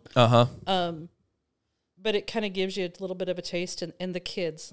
I mean, to watch the kids. Mm-hmm. We had 12-year-olds that were roping. Yeah. And dragging calves and stuff, and I just love seeing that. Yep, that's what it's about, right? Yep. Yeah, it's learning and. Yep. So, and then like I said, the families. I mean, we had husbands and wives and kids, and you get those kids. You know, it's you need a core group of guys that are really good. Yeah. To get the job done. To get the job done. Yeah. Which we're blessed. I mean, we had 30 less calves this year. Of course, the weather was so beautiful. Nobody was in a hurry. Yeah. And I could have cut every calf because I had plenty of time, you know. Yeah. They were just enjoying themselves. I'm just really grateful you didn't cut every calf, because then nobody has to listen to Bob scream about a cramp. So yeah. So it was. You are not 50 anymore, babe. I know. But yeah, it's a good time, and I think everybody really looks forward to it. And like I said, we've got our core group of people, and we couldn't do it without them. Yeah, I mean, we could. If something ever happened can't. and we couldn't do it like that, I don't know what we'd do. We'd have to figure it out. How I don't know how to do it any other way. That's the way we've always done it. Yeah. You watch those guys teach each other things. Yeah, I mean, give each other crap. And we had one guy that threw a rope, and he got the calf around the neck, and the next guy threw a heel loop, and he got the calf around the neck, and one of the other guys that's walking by, he says, "Want me to rope him by the neck?" I mean, so it's a good, I said, wait a second, I'll go get a bow. We'll put that on him too. Yeah, I mean, it's just a good time. Like I said, the fellowship and the fun and the friendship, and it is. I believe it's easier on the calves because you're not. I mean, you're just not causing so much stress for them. And the cows don't get excited. They get pulled out and put right back. Yep. Yeah, and then they get turned out. I think that's probably the main. I don't know, takeaway, right? They're not. Yeah, the second after the calf is worked, it's back with its mother. Mm-hmm. Like paired just back like up. Yep. Just like that. And we do. Yeah. We practice a good animal husbandry at our house. I mean, there's no. Yeah, I mean, some of those guys can flank Williams school too. Yeah. So okay, and that's, I would say if you, I don't know if they're still doing those or not. I think we went. To his son and daughter, son-in-law and daughter, son-in-law and daughter, and wife are still running it. I think. Well, he was gone when I went, but stockmanship is super important on our ranch. Super important. I'd agree. I can do more pretty much by myself than if you get too many people. Bob and I can work cattle by ourselves and never say a word. Yeah.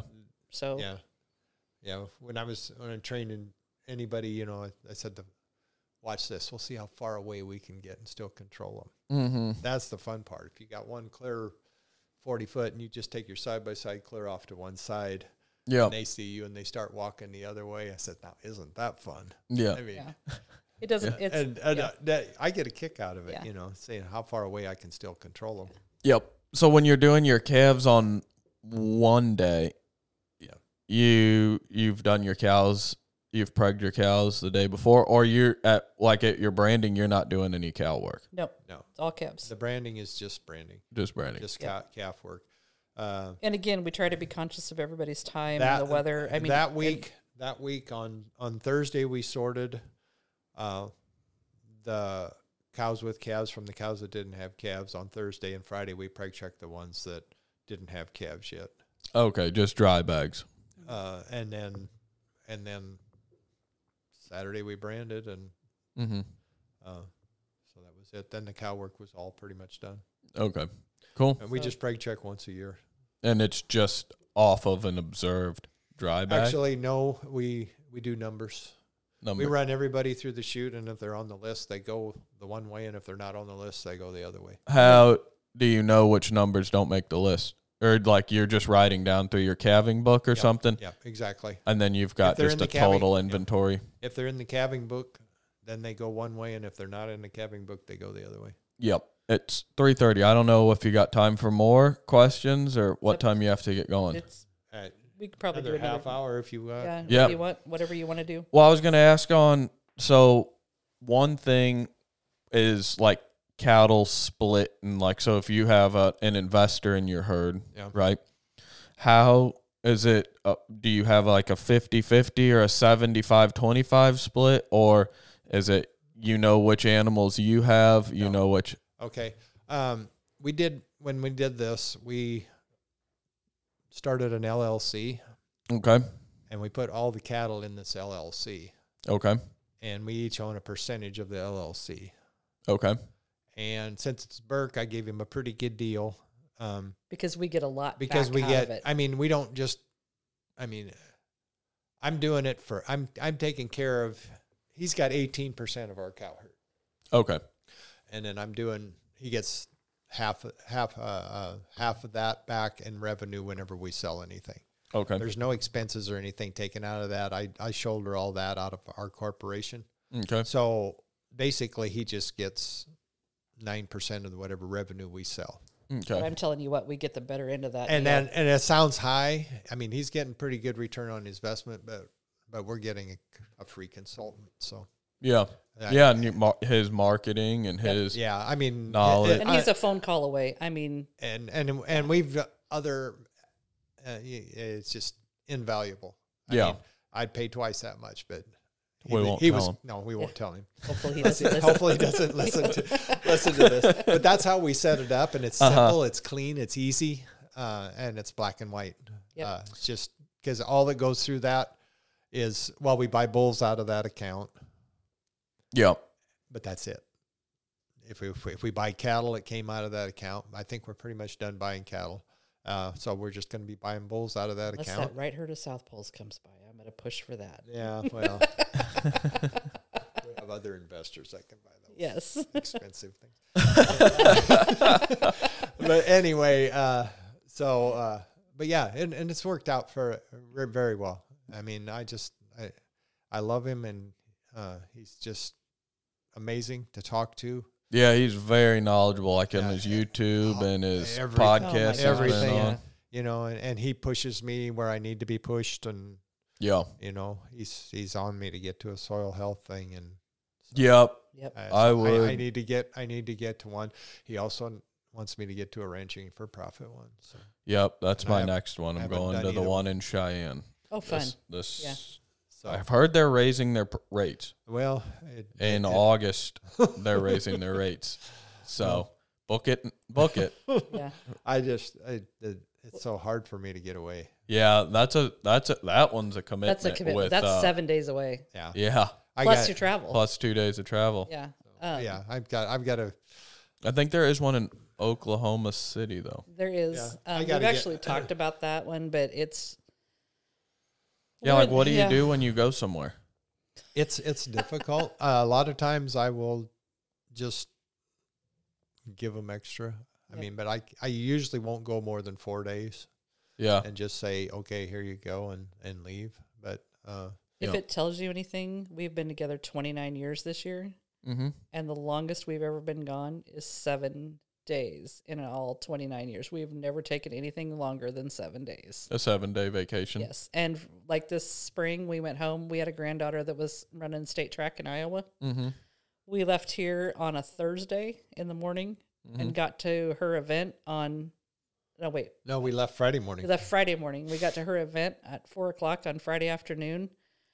She was running in 2 events. We watched her run on Friday afternoon. We went to our Airbnb. We ordered food for the family. We all went to bed. We got up the next morning, went to breakfast, watched her run her shuttle relay hurdles at noon, and we were back home before 9 o'clock that night. In Des Moines, Iowa. Yes. Yeah, we were in Des Moines, Iowa. Yep. So we burn a lot of candles at both ends when we travel. Yeah. And that's getting harder. It is. It's as getting we get really older, hard. Yeah. you know, to I struggle with that. to drive that far and stuff. So, like, we've got South Pole Field Day coming up here in September. We've got a young man that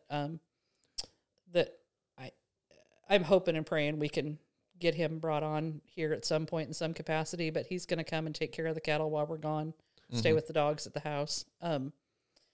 We're working those details out.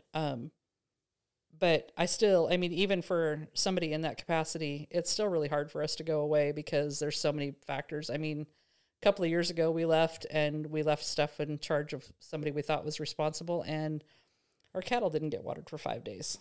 Yeah. We came home to a dead 700-pound steer in a tank. Crawled in a tire tank. And died because there was no water.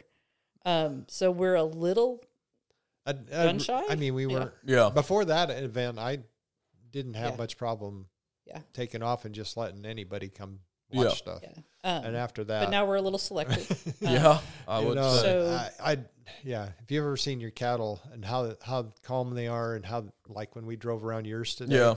you go out there if they haven't had water for 5 days, they're It's a little bit 100 crazy. degrees. Yeah. Yeah. It's a little nuts. They were nuts. I'd never seen my cattle like that.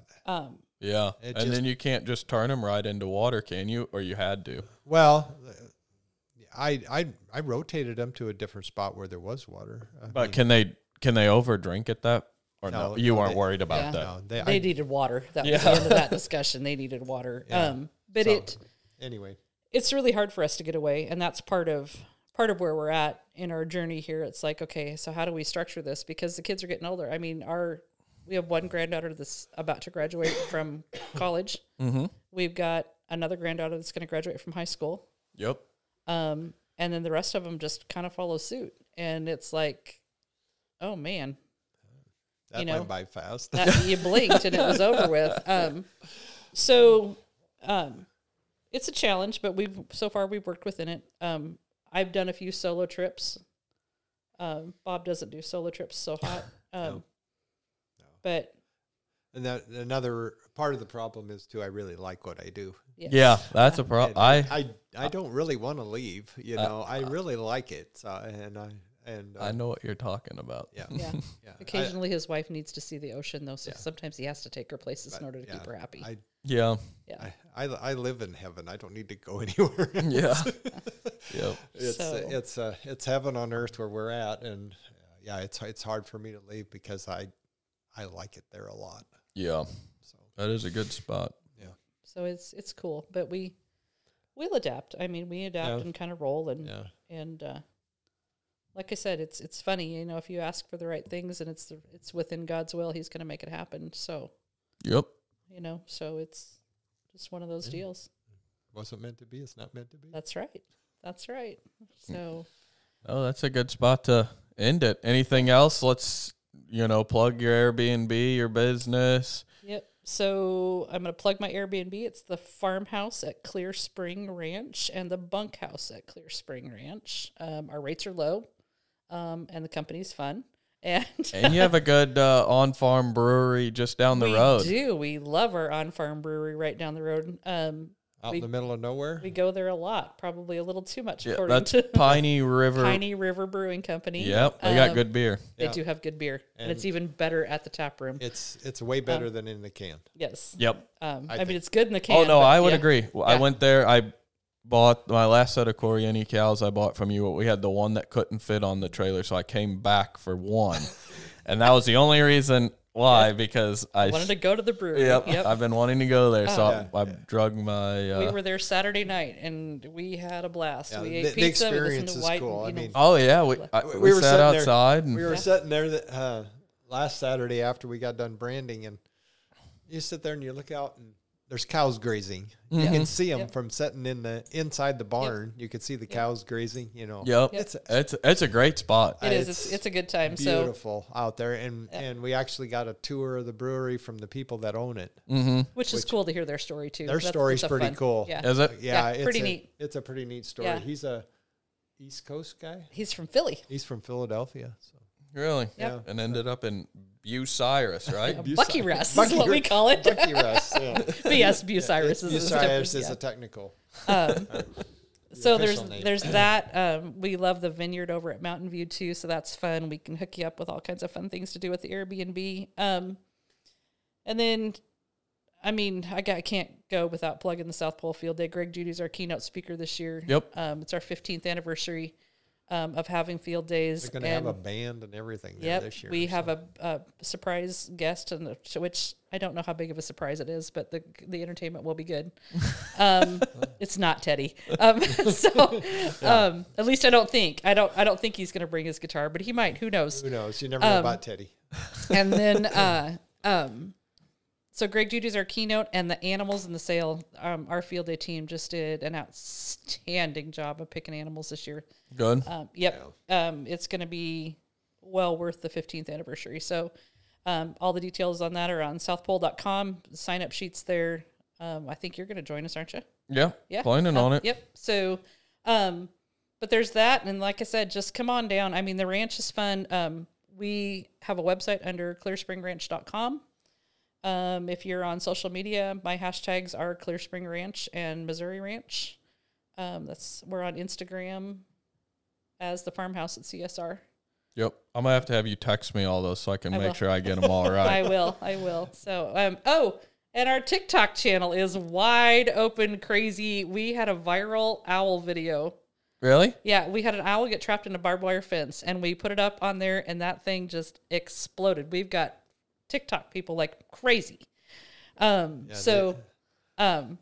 have to, I don't even know what my TikTok name is. Yeah, I have no idea. I'm not on TikTok. Yeah, it was pretty cool. It was pretty cool. We actually, we had that gaucho wire and it got its wing caught in it. Mm-hmm. And, you'll have to watch it. Yeah, it's pretty neat. Cool. Yeah. We rescued it and then we sent it off and got it rehabbed and they brought it back. Yes. Oh, that's cool. Yeah, and released it on the last time I looked, it was like, it's over 100,000 views. Oh, really? Yeah, it's kind of nuts. And it is. It's pretty cool because I'm talking to this bird and all this stuff. So it's pretty cool. It really is. Yeah, that was wild because the bird was caught, right? It's got its wing hanging up in there. And Bob comes at it with his welding gloves on. And that bird, snaps at him. It just goes at him. And I'm thinking, that's it. He's going to lose his eyes. This is it for Bob. And so Bob looks at that bird and he goes, hey.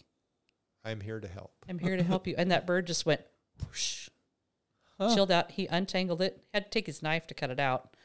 But yeah, it was crazy. It was crazy. I just told it I'm here to help you, and it just relaxed. Yep. Huh. It was nuts. Is that weird? Yeah. Yeah. I mean, it was the strangest thing. It just quit. But of course, super you couldn't fun. go anywhere. Yeah, kind of trapped. Still could have clawed the death out of you, but so yeah, I'll get you all those links and stuff like that. And if anybody ever wants to come stay, just let us know that you heard this podcast, and we'll make your stay extra special. Cool. Special. Well, I appreciate your guys' time. It's been fun. It has been fun. Enjoyed it. It's been fun. So, all right. Well, till next time, we'll talk at you guys later.